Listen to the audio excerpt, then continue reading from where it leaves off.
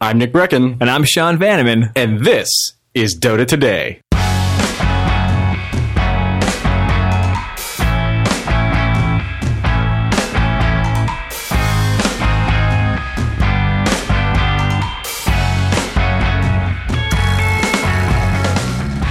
Welcome to Dota Today, episode 2. And we're here with our friend Brad Muir from Double Fine. Hey, Brad. Hey, thanks for having me down on the show. Yeah. It's awesome. Yeah, it's great to have you. Dota. Yeah. Yeah. So we actually realized, Brad works at Double Fine, Nick and I work at Telltale. We all are like Bay Area game developers, but we kind of realized we never met in real life when you walked up. Never. Except I've never met either of you in person. We've played Dota. Yeah, but we've totally played Dota together. That makes sense. So I just sort of treated you as if we knew each other in the flesh. I'm just letting my introvert flag fly there, I guess. I don't know. Yeah. Like we've never really like run into each other at like a GDC or an E3 or like any of these, I don't know, places where where else would we meet? That's in a coffee shop. Yeah, in any normal place in reality, other than Dota. Yeah, pretty much. Either at either of our offices, whatever. Like Remo fucking works with me. Like you think that maybe, no. I had this vision in my head. I was like, oh, he's like 9 feet tall. He's like Greg Rice height. And then I was like, oh, you're like tall. You're tall, but you're not a monster. You know Brad as a lord is the thing. Like you associate him as a massive man. Yeah, you do. I do have quite an imposing, figure on the Dota battlefield, right? Yeah. What do they call that actual level? It's the Summoner's Field? No, that's right? Summoner's Rift. That's the League thing. That's League of Legends. League of Legends. Let's just call it right now. Let's just call it the Lord's Pitch. The Lord's Pitch. We just call it the Lord's Pitch. That's what it should be. Although I believe there should be out of bounds in the Lord's Pitch. And if you've ever seen a Bat Rider, like just pull you up under the cliff. That dude doesn't get like yellow cards or whatever. Like he can just that whole thing is in bounds. If it's a pitch, I don't know. Maybe not. Maybe it can be a pitch. I like the sound of it. It makes it feel. We'll test it out. We'll just put it out there. We'll test it out. We'll see. We'll try to use it. We'll throw it out to the community. I'll try to use it during this podcast. Do you by chance have any plans to go to the International 3? Yes. Really? I did not get tickets, but I'm trying to fucking weasel my way in there. Because we're going to be there on Thursday. I really want to go. We're going to be on Thursday. Yeah. And we'll all sit together. And the goal is, if we hear somebody casually use the word "the Lord's Pitch," then it worked. And if it didn't, then we'll workshop it. That's the thing. We'll have you back, and we'll who's workshop that guy? it.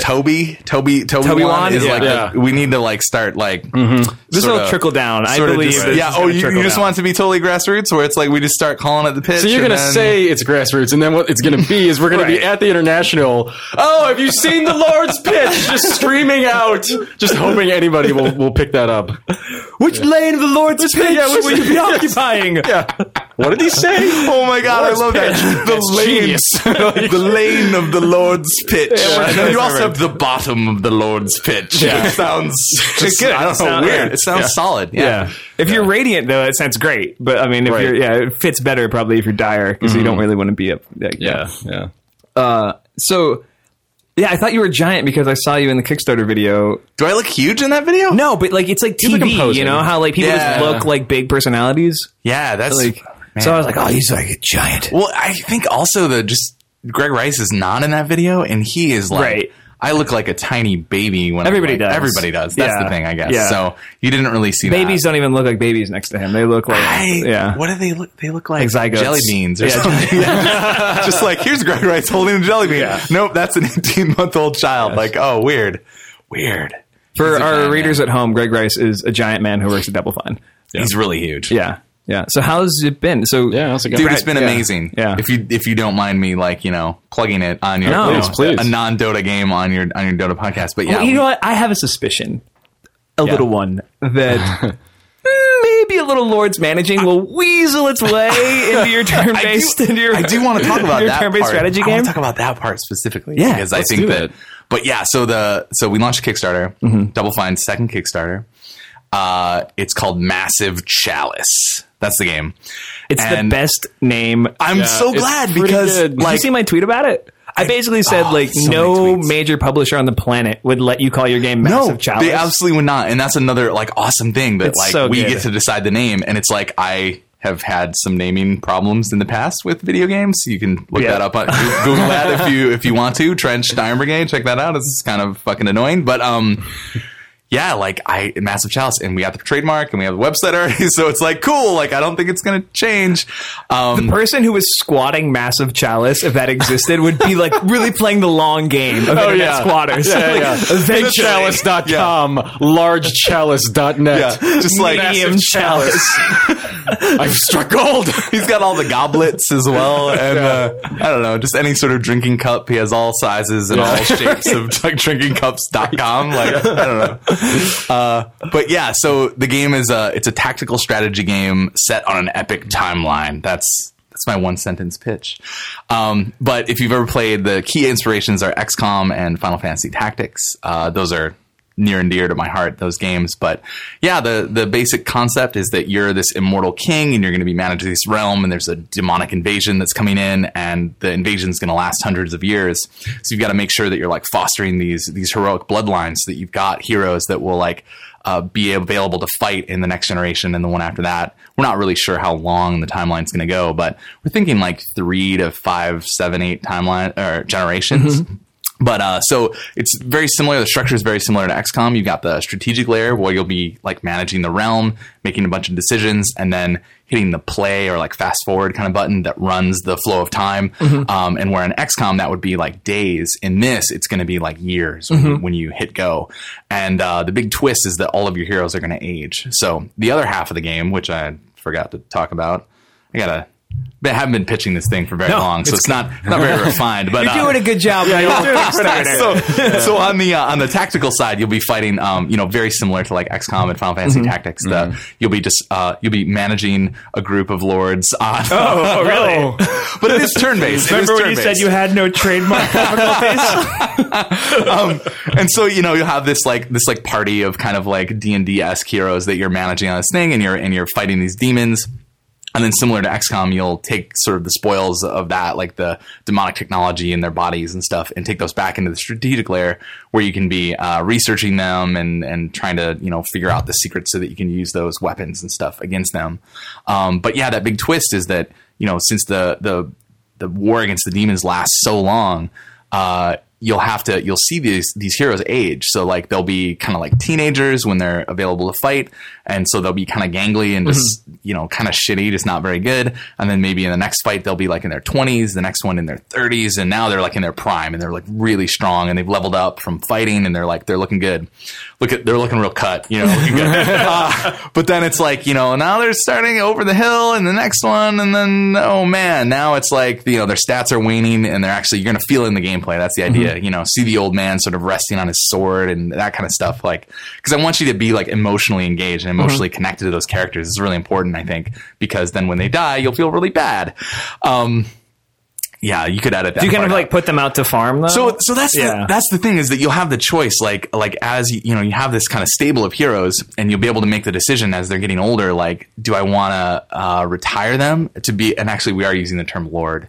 You'd be able to. It's okay. It's kind of like awarding them, and it really represents. We'll call it it's like a sister game. Yeah. It's like you as this immortal king. It's like awarding land and titles to like one of your finest heroes. Of course, yeah. So you're like okay, like I want to retire you from combat. Like you're gonna govern this region. We have these keeps that are kind of like around the realm. That's the idea, and you'll be able to be like, okay, like here's your lordship, and you'll be managing this little keep and help me control this part of the country. But also there'll be siring children. And then those children will inherit the abilities of the parents. It's like a farm system. It's like AAA baseball. Right.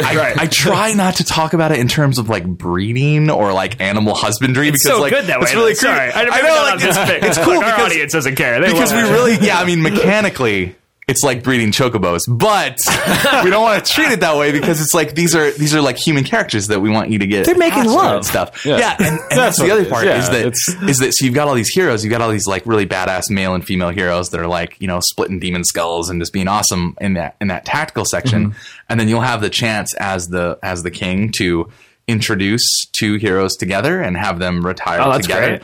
And then they'll have a chance of having children together, and then those children will be stronger because they have two heroic parents, and then those kids will inherit skills from both. So that's how you'll like unlock hybrid classes in the game.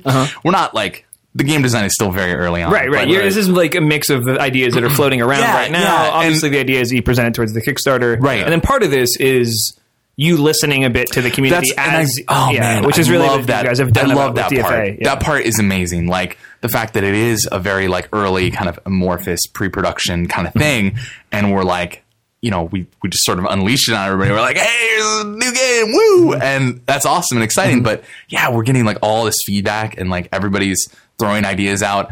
Also, I like that it's kind of undefined in that people are taking the idea and stretching it in different ways, right? Like everybody's going to have a slightly different idea of what this game looks like in their head, their ideal version of this game. And they're also going to have some idea of what the coolest version of this game is. What is the coolest feature of this game? And because I think that like if you're going to go comment on a forum or be like, hey, get me on Twitter or whatever, like they're going to send me a message about like what they think the coolest fucking part of the game is. And so now I've got like all these sort of like, I've got the peaks of everybody's ideal version of the game, and we can sort of look at all those and then like incorporate the ones that really make sense. And the best part is that sometimes my ideas are terrible, and that, you know, already you need to act like they're brilliant though. Oh, they're at all times. Oh yeah, at all times. That's a key to being a lead designer of anything. Okay, yeah. Really, it's just fucking sheer brilliance. If your balls don't make a sound when they hit the table, then you're not really being a lead designer on a game. Yeah. But like some people's ideas, they've been better than the ones that we have. Like all these ideas that are floating around, and we're like, oh man, like some guy had a great idea about like taking some of the XCOM research stuff and pushing it out into like this Bloodline Legacy system that we're talking about. So that you can maybe take a couple and have them focus more on raising children and passing on their experience and stuff, or have them focus more on like researching the technology and stuff like that. And that's just cool that it gives you more choice, and it also takes some of the more XCOM base management things and pushes it into the system that makes our strategic layer unique, which pushes awesome. it back to the people. Like, yes, really and great. It always circles back to the human element, that the heroes are like these cool human characters that you want to get attached to, and then I think it's cool that you can get attached to them, but you can also get attached to like their surname, you know, like the bloodline. So it's like the Vannemans or the Breckons that are like. Have you heard about this? The $100 level, you get your name in. I can't. It's just it's a matter of time. Yeah, maybe 5 minutes. When you leave, I'm really excited that like that because we saw it with FTL. They did it so successfully. Oh my gosh, I'm so pissed about that. I know, me too. You were the only one of the Idle Thumbs crew that and my name I in. totally my first playthrough of FTL, and now we're talking about a different game, but this one's not Dota either. Sorry, but like FTL, my first playthrough had Remo in it, and I was like, "Oh my god, he's going to be the captain!" And I had Captain Remo, and it ended so poorly. Where he was the last one on the ship, and he was repairing. He was repairing the final. It was in one of those. Oh god, you know, you get the solar flare, and you're just like, "Oh boy!" And he was repairing the final, waving his arms around, and there's fire everywhere, and then he's burning. So he's trying to fix the O2, I think, and he's running out of. So he's asphyxiating while he's burning, while he's trying to repair something, and then he just died. And like that was the end of my first playthrough, and it was so cool though that it's like I know that guy. I was like, I know that guy, and he's like in the game in this sort of weird way, and that was really the inspiration of like you know, it's so about like these cool bloodlines and stuff, and so getting people like having them like in the game and like having people's names there, I think it's just gonna make it fucking awesome. Also, we have so many people that have backed it at this level already, which is super exciting. Thanks if you did that. Thanks. That like I probably don't have to come up with any random names. Yeah, we probably don't need any random names. It's just going to be like everybody who contributed to the campaign. And when you start a new game, you'll have like all these different male and female heroes that come from the community, really, which is really exciting. Kind of like you were talking about with the name, where it's just like it's awesome that like we just get to do our own thing, and like, this is something that like a publisher would never let it's like you know how many of those we're going to have to clear. Yeah. So it's like, I'm really excited about kind of like breaking free from some of the publisher model and whatever. That's awesome. Fuck the man cool. kind of. Yeah, model. definitely. They're not going to listen to this podcast anyway. No, the man is not even allowed to listen to this podcast. Okay. As long as I don't think the man manages Lords. I think he's busy managing the money. Yeah. Lords manage the men. But yeah, that works. MassiveChalice.com. That's it.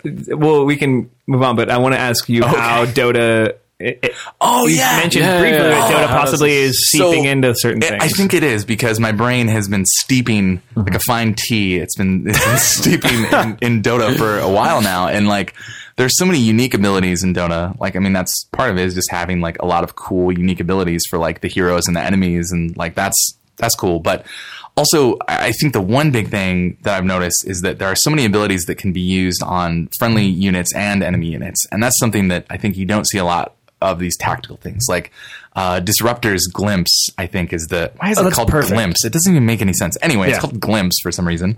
But that ability is like... He names one thing well, and now... it's like, why is this Glimpse? Whatever. It's called Massive Chalice. It's called Glimpse. Best name ever. So like... but like Glimpse is an amazing ability that I think would work really well in a tactical strategy game. Where it's like, you know, send target unit back to where it was at the beginning of last turn.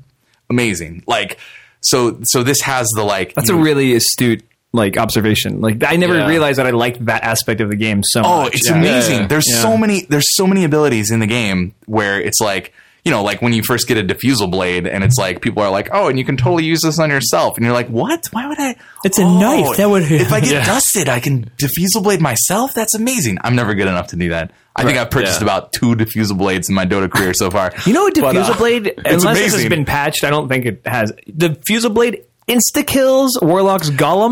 Yes. It's the best. Oh, yeah. That is the, that's... I had that discovery. I mean, totally obviously, insane. there's a good chunk of our audience who's listening to this and is like, yeah, no shit, doy. Yeah, exactly. Like, we're not as hardcore as you guys. I mean, that's but the the bottomless first pit of Dota knowledge. Made a Warlock's Golem go to sleep instantly. Oh, just get out of here. So good. Yeah. So good. Oh, anyway, sorry. But so like, the Glimpse I think is a fantastic example of like an ability that I think that I'm probably just going to steal. I'm just going to steal it. You're going to rename it, though.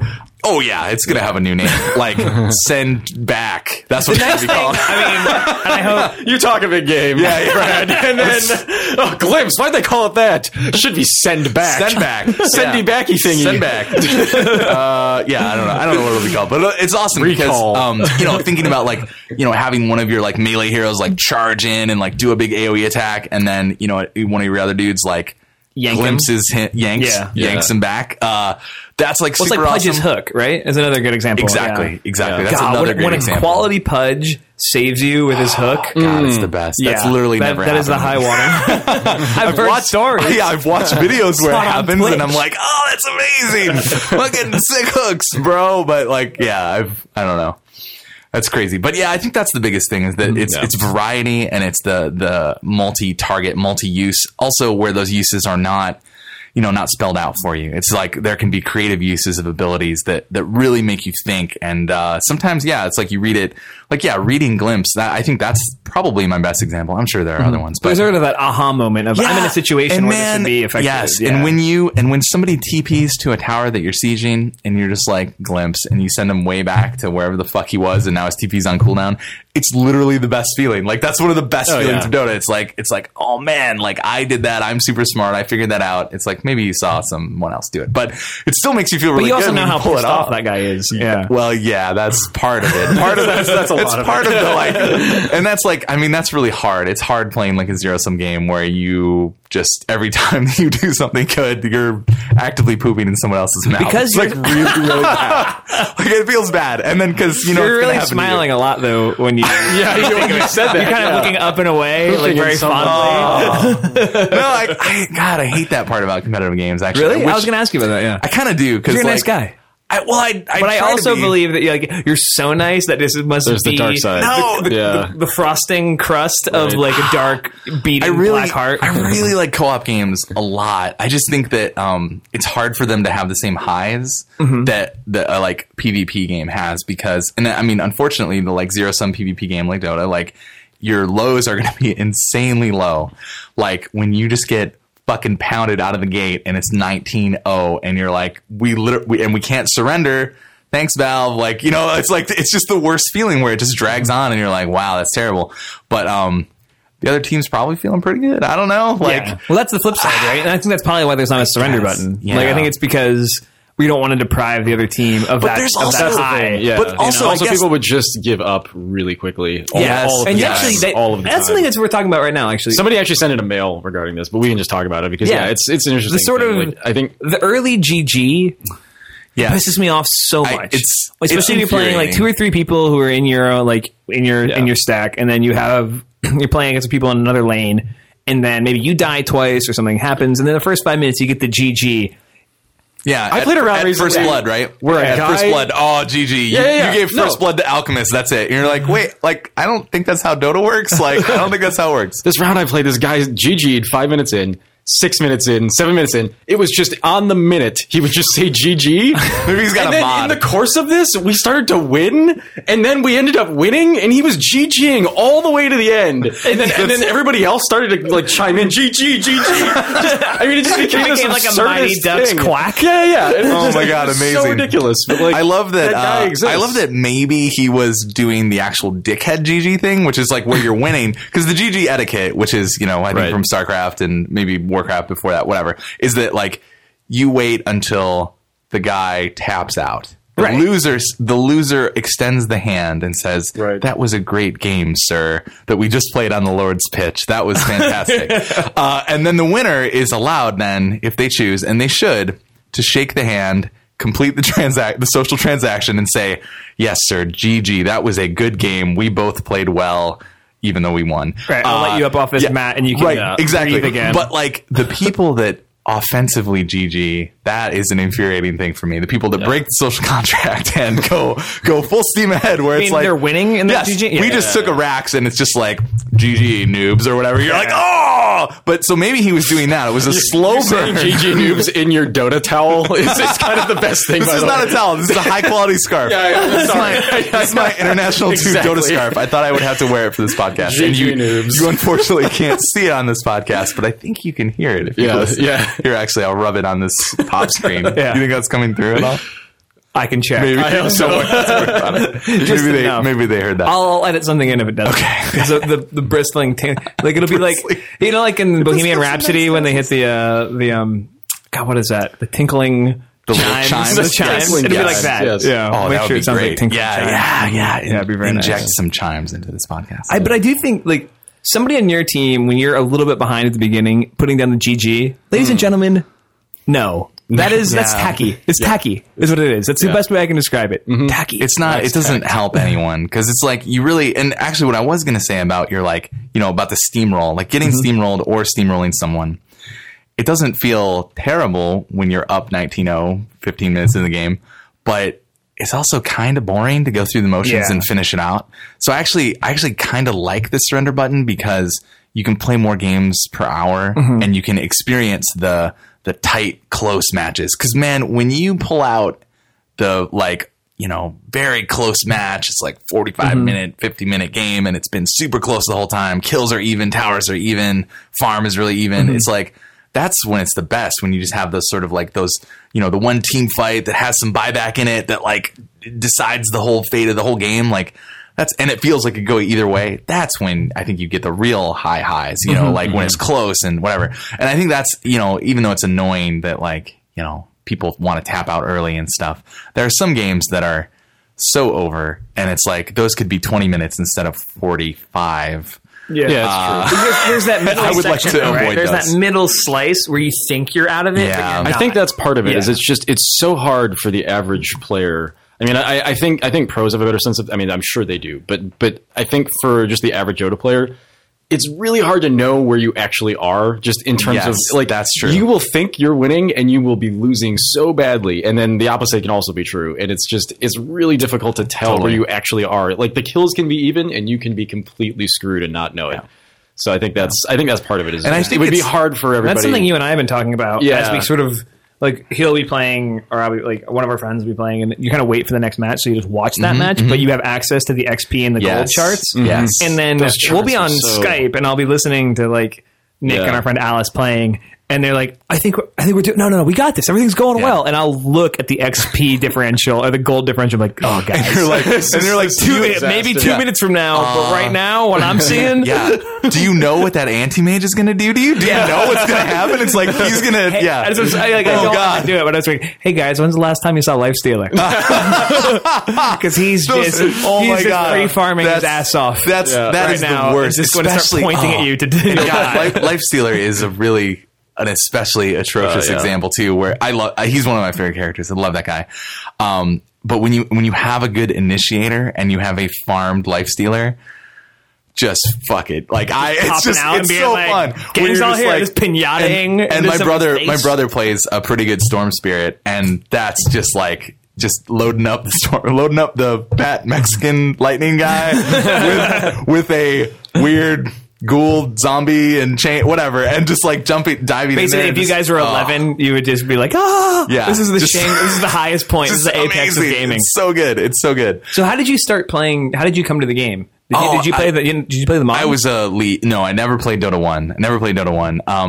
This is crazy. We actually tried it early in the office while we were working on Brutal Legend. Sort of right around when it came out, I think, and it was still really early. We didn't even play it 5-on-5, so like we didn't really know that it was a thing. I think we played it like 3-on-3, and it just made no sense. And we were like, "What are we doing? This is so weird." You know, we were playing a lot of RTSs for inspiration for that game, so I think we played it like once, and we were just like, "What? Like, I don't get this. This is weird. This is not an RTS." So it wasn't until my brother got into League of Legends, and then he kind of like. He's got pretty good taste in games, and he's pretty hardcore about games. So he's always my like, if I don't like understand a genre, or I'm just like, I don't know why this is so popular. He's probably already playing that game, and he'll like drag me into it and explain it to me, and then sort of So that's what happened with League. So I played that game local? For a while. He's in Seattle. But that's nice though, because you guys have that. It's cool. It's cool, especially because we're like on the same time zone now. Like I'm from Michigan originally, and he moved out. Like I moved out here, and then he moved out several years later. But it's really cool that we're on like the same time zone, and we can hang out. And that's how we do most of our like hanging out anyway, is like playing games.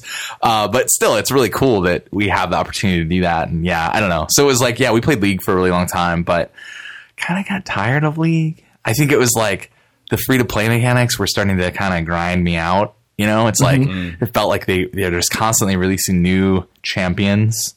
New lords. I can just call them lords. You can call lords. Right? Yeah, lords. Broadly, it's just constantly you can talk about your days playing Han, and you could still say lords. Yeah. Just new lords. New lords all the time. And it's like, they have a free to play model that kind of tries to get, and I had gotten to the point where I had paid like $50 or $60 into the game over like a year and a half or something. But it was like, well, it looks like I just have to keep paying money. Like, that's weird. Because I don't really want to pay any more money for this. Like, if this had been $50 up front or whatever, I totally would have, I don't know. And then the other thing, it felt like a lot of their hero design was, just kind of being recycled. It was sort of like taking all the existing hero abilities, putting them into a bag, shaking it up, and then reaching in, grabbing 4, and then rolling the D4 to see which one's going to be the alt. That kind of like that. And I don't know, it might be completely different. I haven't played it for like well over a year, so it was different, but it just felt like, I don't know. I just kind of started fading out of it. And then Dota 2 is like gaining popularity. My brother had switched over, and he was like, yeah, come play Dota. You'll hate it. He was like, man, all these things that are like, that were streamlined out of Dota when they made League are in here that you're going to have to like get used to. And I'm like, and it took me a really long time. I mean, I felt like it took me 40, 60 hours to like get used to League and get into like even a MOBA, but that was starting from scratch. It took me another like 40 hours to go from like, pretty hardcore League player into like feeling like I even know what the hell is going on in a Dota match. Like it's unbelievably complicated. Like, I think that's the thing that a lot of Dota players forget, is that like the amount of knowledge that you need to even like, it's even just to like not feed, just not be a failure. It's like so crazy. You need to like, you need to play hundreds of hours before you're like, I'm pretty good at this. There's sort of like the first 25 hours where you're just learning the way the world works. And then there's the next 100 hours where you're learning how the other lords can kill you. Yes.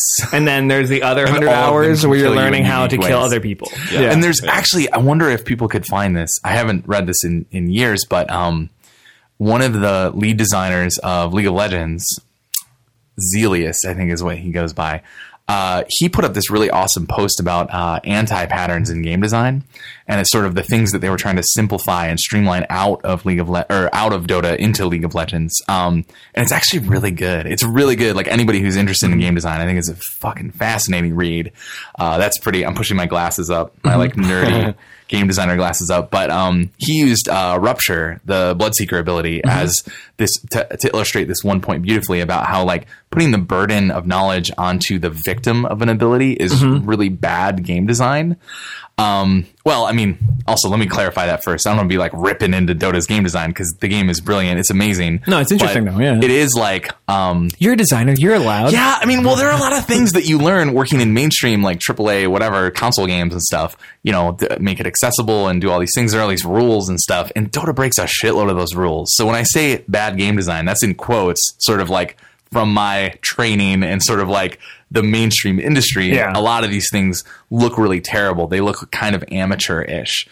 But it's like when everyone knows, like this example here, where it's like putting the burden of knowledge onto the victim. So, you know, they call him like Noob Seeker, right? Because you in a pub game, if somebody doesn't know when they get ruptured that they have to stop moving, I mean, blood is pouring out of your fucking character. There's a big scary sound that happens.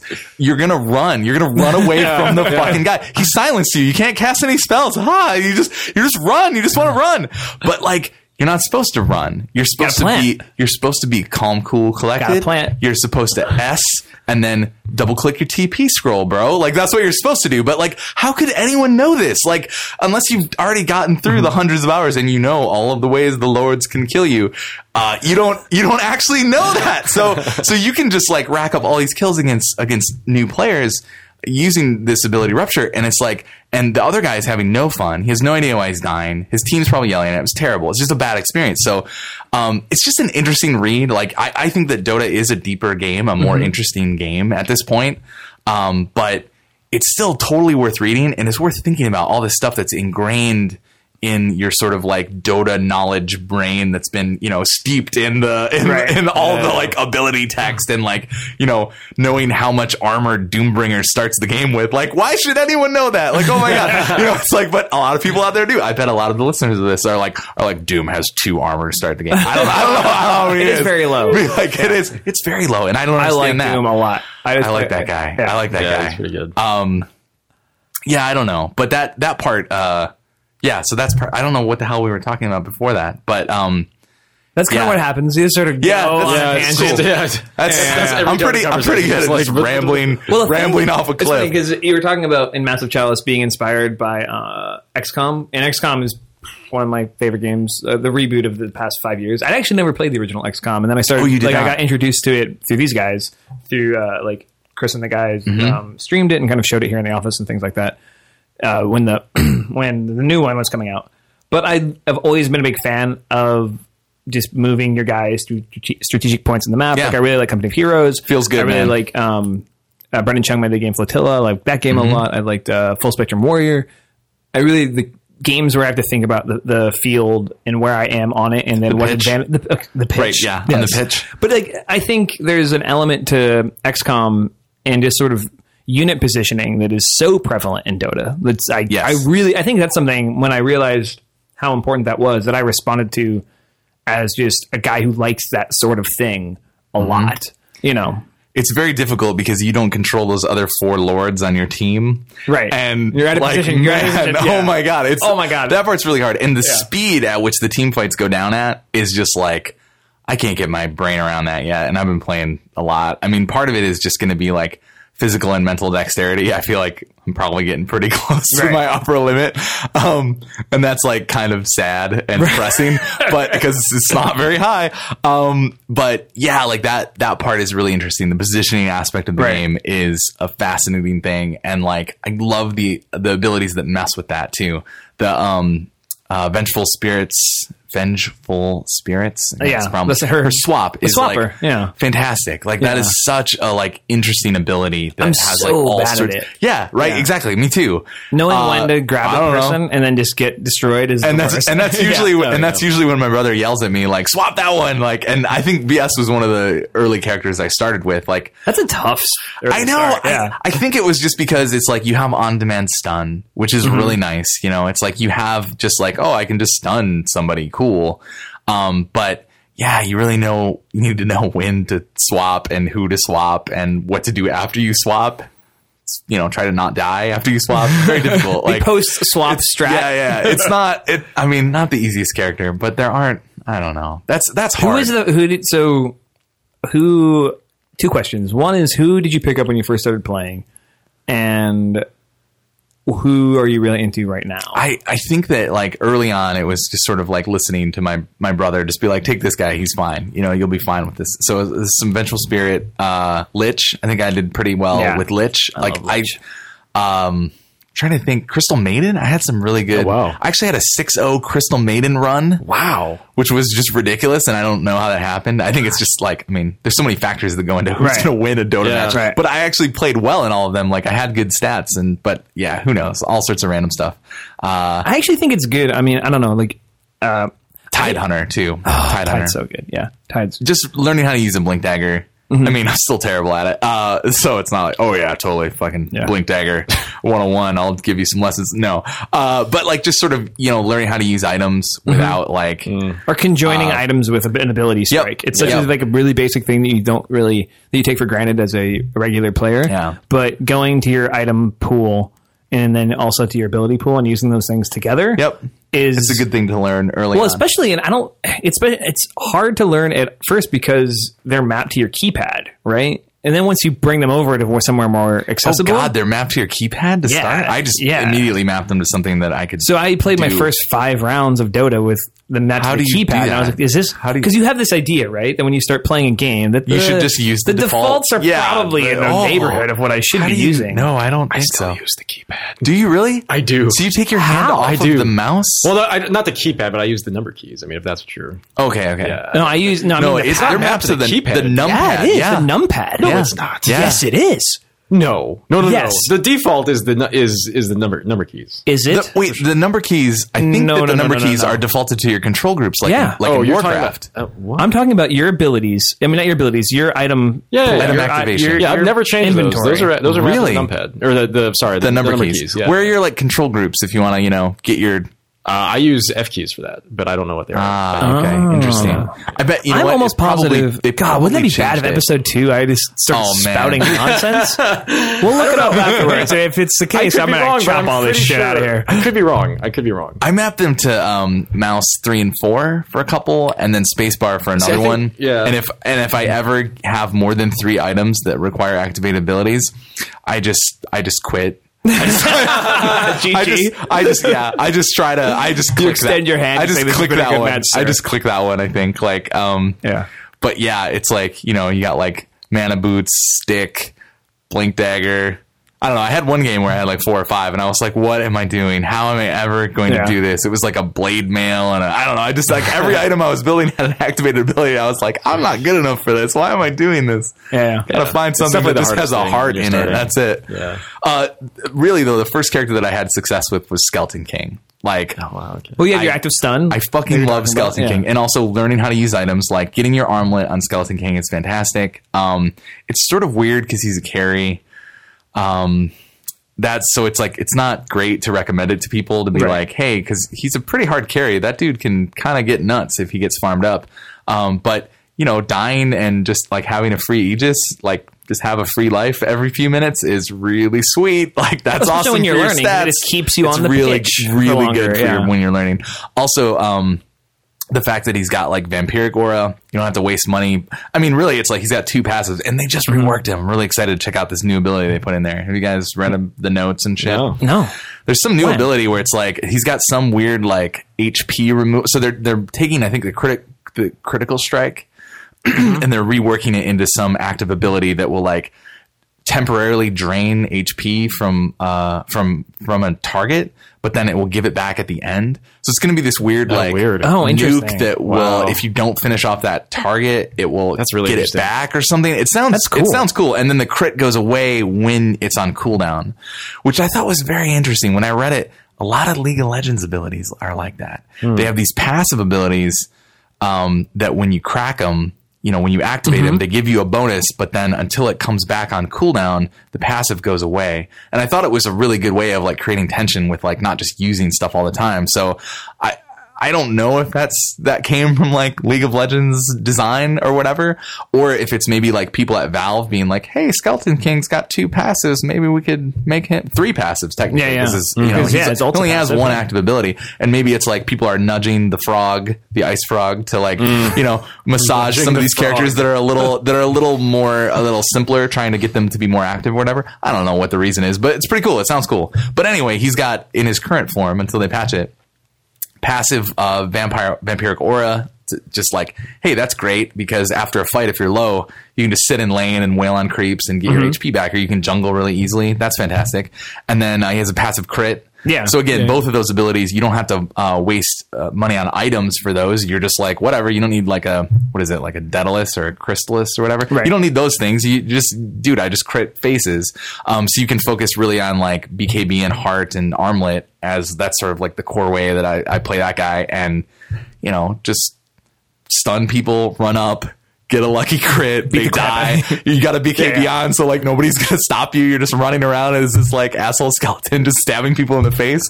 It's really fun, and when it works, it's like it's pretty simple. You can just worry about your armlet. Make sure you're not leaving your armlet on. It's a good way to train your items, like you were saying with the Tide and the Blink stuff. And so those were the games. Playing several matches with Skeleton King where I was started to understand the game, because it's like there's this other thing that happens like. Learning the game is awesome. Learning any game, I think, is fantastic. It's a great part of just like playing games. It's like learning the rules and learning how it works, and learning is fantastic. I think Raph Koster has a book about that. That's really good. It's like a picture book. You can read it really fast. But the learning aspect is great. When you are just dying, when you are just getting pounded, there's no opportunity to actually learn. Like, you want to actually be interacting in some fucking way, or else you're not getting any better. You're not improving. So I think it was really those games where it's like, okay, I'm not dying all the time now. I'm actually staying in these fights, partially because of the free Aegis, where when I fall over, the fucking skeleton puts them back together. Sweet. You're pushing your but it's like, it's nice that it happens. Like, it's cool, and it helps you stay in the fights, and you're dying less, and you're running around more, and you're learning more. And I think that was the character that really got me hooked on like playing Dota. Also gave me some really, really bad fucking habits. I was just going to say that. Just like exactly what I was just going to say. You got to be careful. When you talked about playing Crystal Maiden, I'm like, oh, it's somebody who's really delicate, right? And I have this sort of thing where I go back and forth, because our friend Pierre started playing, and he's kind of got a character. He started really as into sniper, and I think that gave him some bad habits. We talked about that a lot. We will talk about that maybe some more. But he found Death Prophet, which I think was a really nice mix of a lot of different things. But when you play a character who's delicate, a delicate support, where like you have to learn character positioning, you have to learn to manage the damage you're taking, you have to learn to manage your heals and things like this. And it's hard, and it might not be fun, but I think it makes you a better Dota player. Whereas if you want to have fun, I feel like Skeleton King or somebody like that is really the way to go. We're just going to go out there and just beat the crap out of guys and have fun and stun that guy. I would totally agree. And that's my favorite characters are like an opportunity cost. Skeleton King and Axe, who's terrible, but I love him. And God, you playing as Axe the other day? It was so bad. I had such a bad game. Listening to me like, I used to like this guy. Yeah, I think that was the game that pushed me over the edge. My brother always taunts me whenever I try to play Axe. See what I did there? I got it. Taunt. Yeah. Okay. Sweet. He always taunts me. It's like he's like, brother, why do you like bad heroes? I like that he calls me brother. That's brother. That's ever since like Old Arrested Development. We've been doing that just ever since, and it's sort of weird that it's back. I don't know. That's weird, but it's like, brother, why do you like bad heroes? Because I love Axe. I love Bounty Hunter's not bad, but he's very difficult to play, and he can be countered. He can be countered very easily, right? Like any of the Invis heroes are like that. I love Slark. Although, man, I saw Slark in the Western qualifiers. I can't remember the guy that was playing some Slark, but man, some good Slark play. Not that good. Not as good as not that good as that guy. In international Western quals. Yeah, he's always like, why do you like bad heroes? So I've been trying to. I think Slark's great. I think Slark's really good. Much. He's really good. But it's sort of like I need those like middle of the road heroes that are like easier to play but still powerful. Like I think Lifestealer is a good example of that. Like, well, he's just taken over the pro scene. He's like he's like band picked in almost every game right now. He's just always either banned or featured. Yeah, I like that guy a lot. He's very strong. That's always really interesting to me. I don't know. I feel like I'm starting to really pay attention to the pro scene, not just because we're doing this, but me because too. it's actually international fever with all the qualifiers.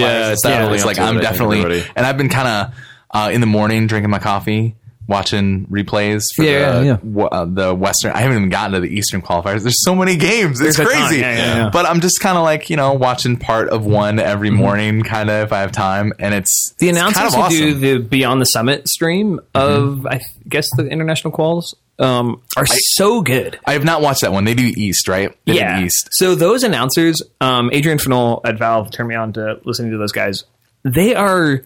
Is that where one of the guys has a really good radio voice? Yes. IEC or something? IEC, yeah. That guy is good. My God, he sounds just straight off the radio. He sounds... He totally does. He used to be a broadcaster. He was? Okay, I would believe it. I don't think it's that guy, actually. Okay, but that dude, he totally sounds like you're listening to 105.8 The Smooth Jams, and we've got Dota 2. It's like he's like totally just like, you're like, wow, I would listen to this guy on the radio. It's nice. Yeah.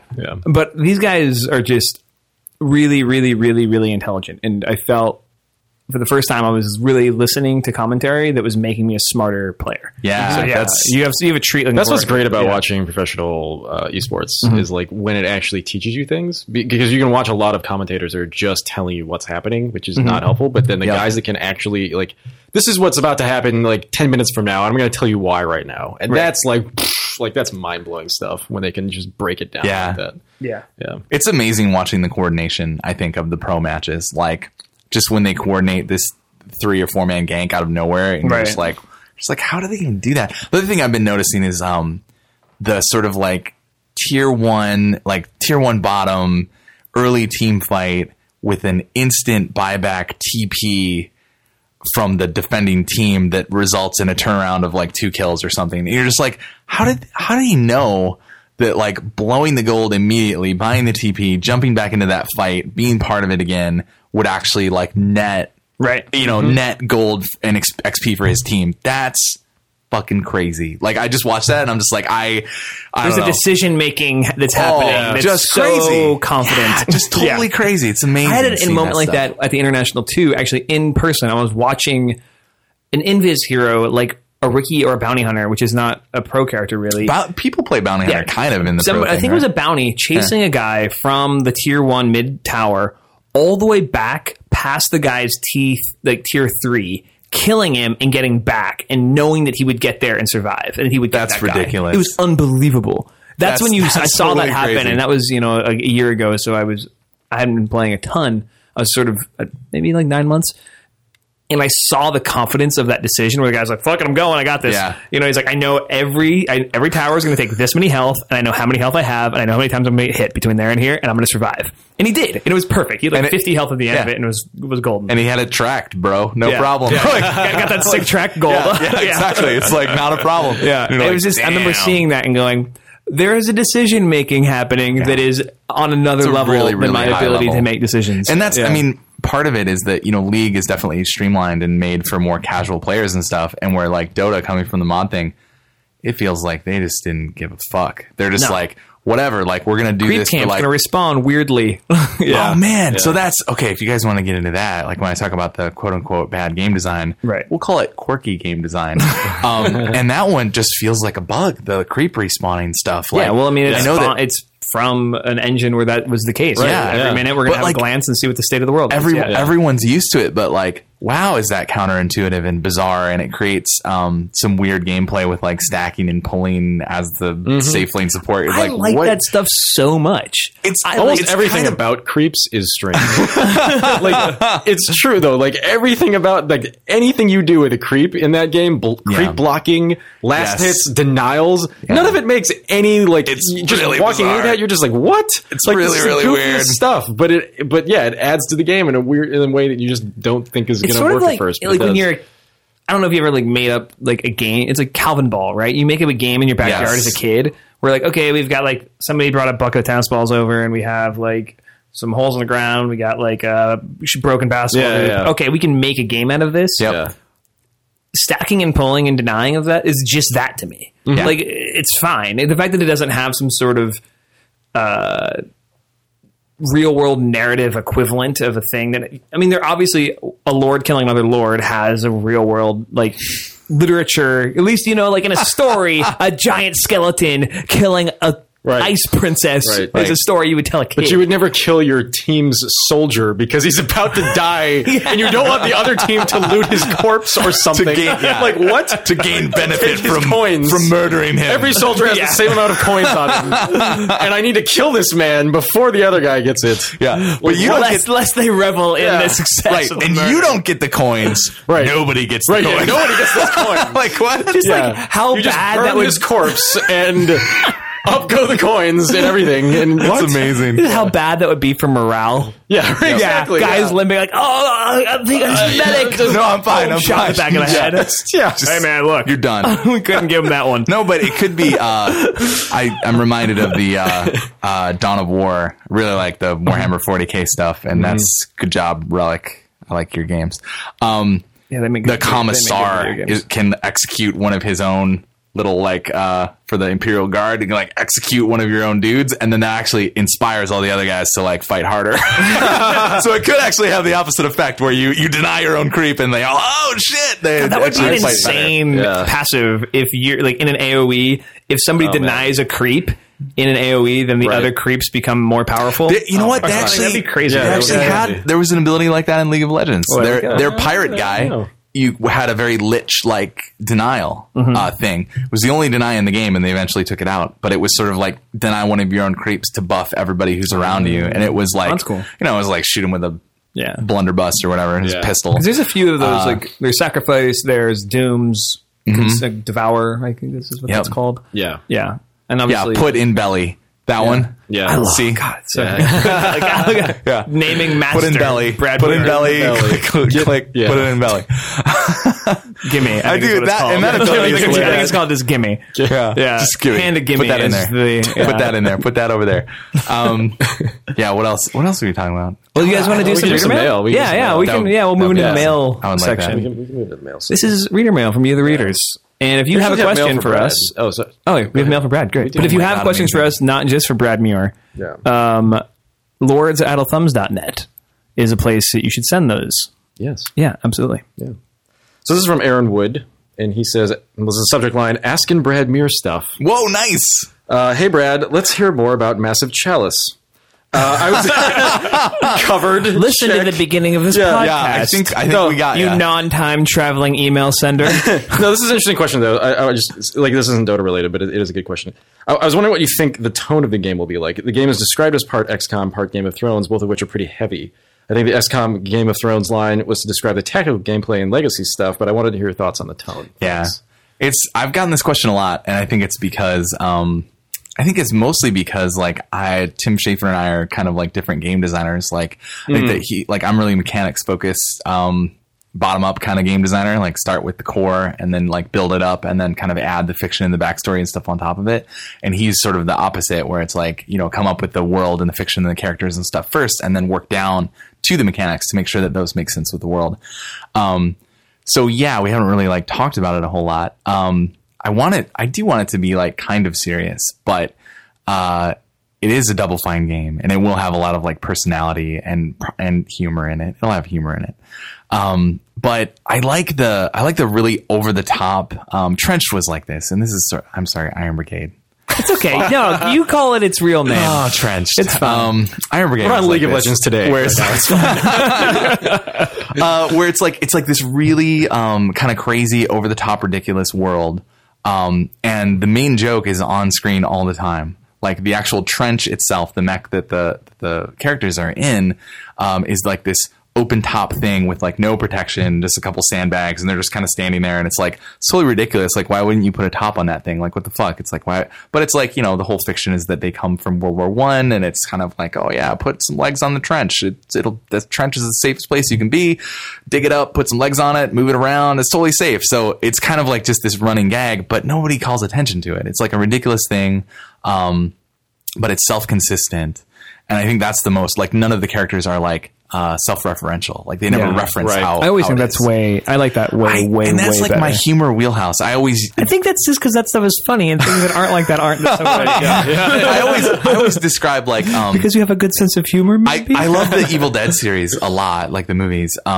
But I like 2 better than Army of Darkness because 2 has this more self-consistent, non-self-referential kind of thing. Whereas in Army of Darkness, I think they go a little too far. And, it's almost like Ash is like winking, like Bruce Campbell is like winking at the camera or something. And it feels like it. Oh, it's so much better. You want no wink. Yeah. It kind of crosses the line a little bit for me where we're talking splitting hairs, but I think it's a good way to describe it to people, Yeah. Like, I think that 2 is like much funnier and weirder and more interesting just because of like all the stuff. Also, it's kind of scarier, it's like it is a little bit more serious.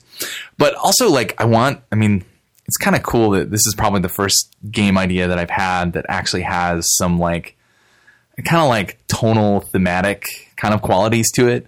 And a lot of it comes from like, seeing my parents get older, like I'm getting older, like thinking about having kids. All my grandparents are gone now. Like, and my grandmother passed away. I'm really bringing the Dota podcast. No, it's fine. This is real. She passed away a couple years ago, and it was like I was really close to her, and that was the first person that I lost that was like really significant in my life, and it was just super shitty. But it just makes you think about things, and I think that I don't want the game to have a message, but I want it to like have a theme, like have it be about like children and the legacy and like what are you doing with your life, like, and what are you gonna do when your parents are gone, and like what these kinds of things. It's sort of like emotional honesty, Yeah, I think that's sort of like, if you can't ground it in that, then like none of the fun, the jokes aren't as funny. You know what I mean? That's kind of how I feel. Like, and I also, or the situations aren't as funny. Yeah. And it's like, I hope that people reflect on these things like when they play Massive Chalice, because it looks like we're going to get to make it, which is awesome. But I also like, I don't want it to be heavy handed, but I totally forgot my next point, which was going to be so good. What the hell are we talking about? Yeah, it's like, you don't want to be heavy. We'll have your child on to the humor aspect at some point. The humor, that was good. That's nice. I like that. That was clever. The humor aspect, like, I think that since we are dealing with like death and mortality and stuff, I think there will be opportunities to kind of like make light of that subject in a way that's respectful, but still kind of like undercutting the seriousness of it. Sure. And I think that, there's probably some really good spots for like dark humor, or like, just that I like that humor can undercut really serious situations and kind of like not make you dwell on it too hard. And so I think that, we're going to be actively looking for places where we can put some like real Double Fine personality and characters and humor into the game without like destroying the kind of more serious nature of the game. And I think that those things they can totally live together. Like, I don't think there's, I don't think they're opposed in any way. And I think they'll live together really well and make each other better in a way. So I think it'll definitely feel like a Double Fine game. I mean, if that's what people are worried about, I don't think you have to worry about that. Cool. No. Okay. I'm very excited for your video game. Yeah, I'm excited to make. I might pull myself away from Dota to play it. Well, you got a while. Operative word, might. You got a while. I got a lot of hours in Dota. I'm going to pull myself away from Dota a little bit to make it. Yeah. Okay, this next email is from Morgan Ross. This actually might do it for Reader Mail, because this is a big topic that we sort of skirted, but I think is probably something we should tackle. Tips for new players. Hey guys, I'm pretty new to the Lords Management games, but I've been playing League of Legends. I really want to play Dota 2, pretty much because of all the hype and the excitement that the game generates. What kind of advice could you give to new players? Should I try to play with new friends, or is the community friendly enough to be helpful? Thanks, guys. Keep up the good work. I think this is something we haven't really talked about, but like, if you're getting into this game, it's insane. We mentioned really how insane it is, but like, what do you do? Like, what friend is the best? I mean, I feel like Friends is There's kind of like a series of checkboxes that I think you can combine into a Dota 2 onboarding package that is okay, like a curriculum. Yeah, right. Obviously, playing a bunch of people deciding to play from start together is good, or having like a mentor is great. Mm-hmm. I didn't have any of those things for a while. But what I did, it's okay. There's no friends. It's okay. They didn't have that quest that you can go on as. So they just put a quest into the game. It's a single player thing. You go as Dragon Knight and you learn about last hitting. You learn about abilities. Yeah, it's really good. Oh my God, I played through that. Yeah. I don't think it's going to help people that much. It did enough to work. But here's the thing: when I first started playing, I talked about this last week. Spam your fire breath, and this Keeper of the Light will just keep your mana filled. And you're like, oh no, like this is not a good lesson for anyone. It's not. You got. Oh man. When they start the game, where's my Keeper of the Light? Where's the guy on the white horse that refills my mana all the time? Why does this guy keep saying GG? What they need is a bot that just says GG and harasses you just nonstop. Some of it is good. Like last hitting and like go kill this creep camp and like Dota that's cool. tutorial that's actually simulating what it's like to be at a Dota But you have to game? remember, somebody's starting this game up. How do I go? I don't know. Like, how do I move? How do I go my guy to the place? How do I go?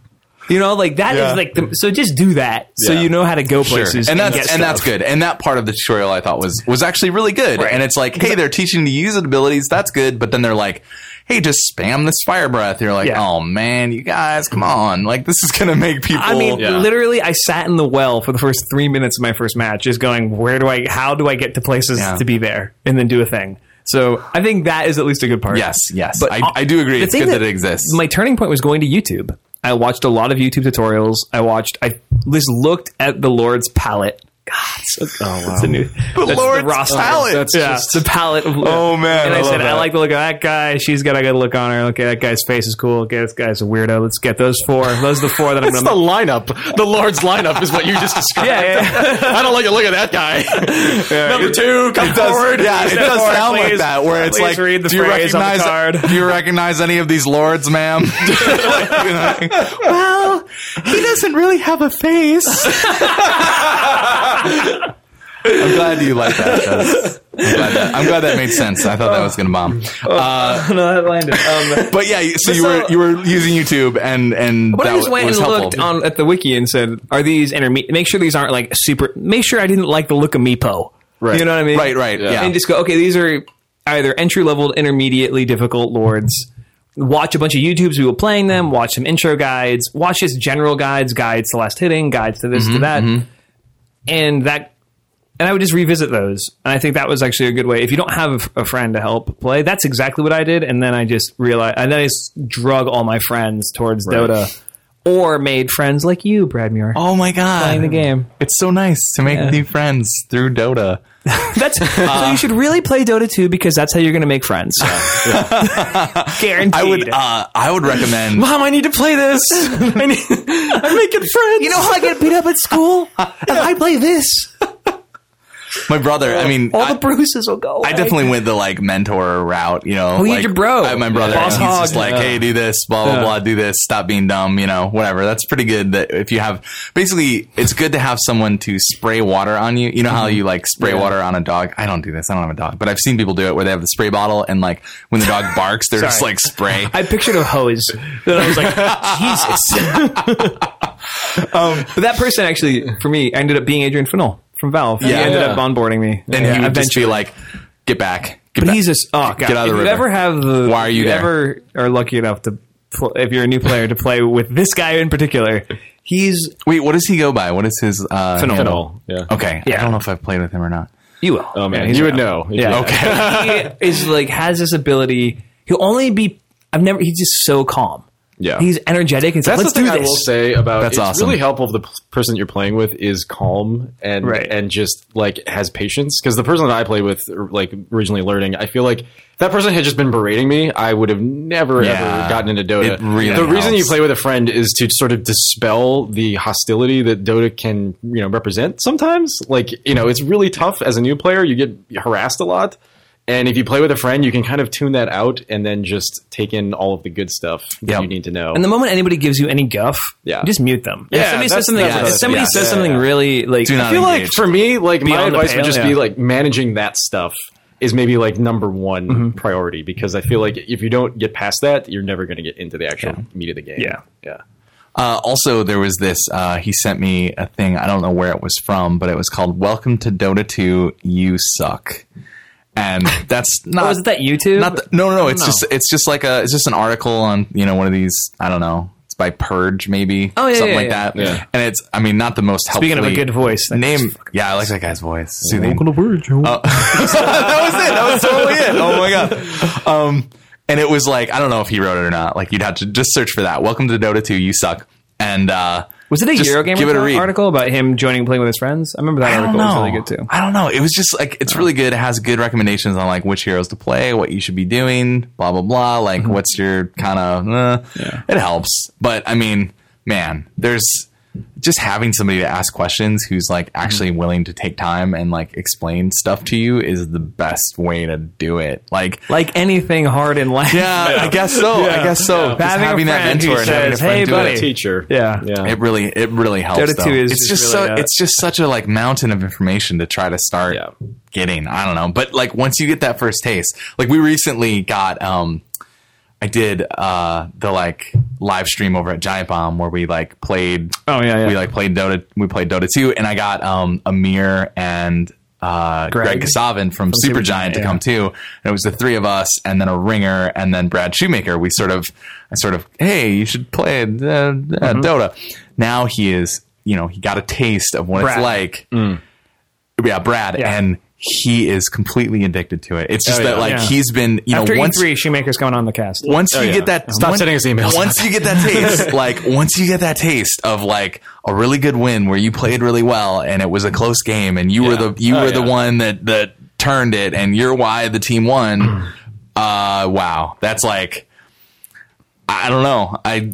You're done. Like you're just like you're probably gonna play. You're gonna play a lot more Dota after that. Like you're gonna buy a key and open a chest probably. Oh god, I still haven't done that yet. Have you done that? Maybe. Yeah. Oh yeah, of course. We have this. It's tax deductible for me now, so I can. That's awesome. Oh my god, amazing. Yeah. Cool, man. Well, hey, we can wrap it up here. Yeah. Thanks so much for coming on. I don't even know what time it is. Yeah, it's like 9 o'clock. You got a couple games left for sure. No, I'm going to go right to bed. Yeah. Managing a Kickstarter is kind of hard. Yeah. I didn't think it was going to be easy, but I didn't think I was going to get bombarded so hard. It's been tough. I bet. A lot of questions, a lot of... Yeah, I did get a couple matches in last night. Went 0-2. That was great. That's looking good. It's the journey, looking not good. Not the destination. It's rough. Yeah. It's rough. One of them was one of those 19-0 kind of like, wow, why are we playing these guys? Right. How did what am I doing with my life? How did the matchmaking system think this would be okay? Like, wow, that's 40 minutes of my life I can't get back. Yikes. But it ebbs and flows. Yeah. It ebbs in like the sands of time. Is your game like Prince of Persia: The Sands of Time? It totally is. Yeah. Anyway, so thanks, Brad Muir. Thanks for having me. Yeah, this has been great. Thank you, Nick. Thank you, Sean. Here. Oh, yeah, both. Yeah. Sorry, I bungled the opening. We're going to have to re-record that. That's all right. It's fine. And thanks to the band The Chasers for giving us their song Success and Failure, which is our theme track for this sweet podcast. That's you can get that topical. at gothechasers.bandcamp.com. Just go thechasers.com. And thanks for listening, guys. Yeah. Also, you guys made us the best Loma Lords Management podcast last week on iTunes. Yeah, thanks so much for listening. So, it's really cool. Thanks for dude, that. Congrats to you guys. So, your quap top, bottom, bottom really... Oh, we're nothing but quap top up here, baby. It really struck a chord with people. That's fantastic. So please write us in at lords@idlethumbs.net. And if you want to give us some stars on iTunes, you will keep us where we are. Thank you so much. All right. Bye, guys. Bye. Say bye, Brad. Bye. Bye, Brad. The sweet success and failure. The sweet success and failure.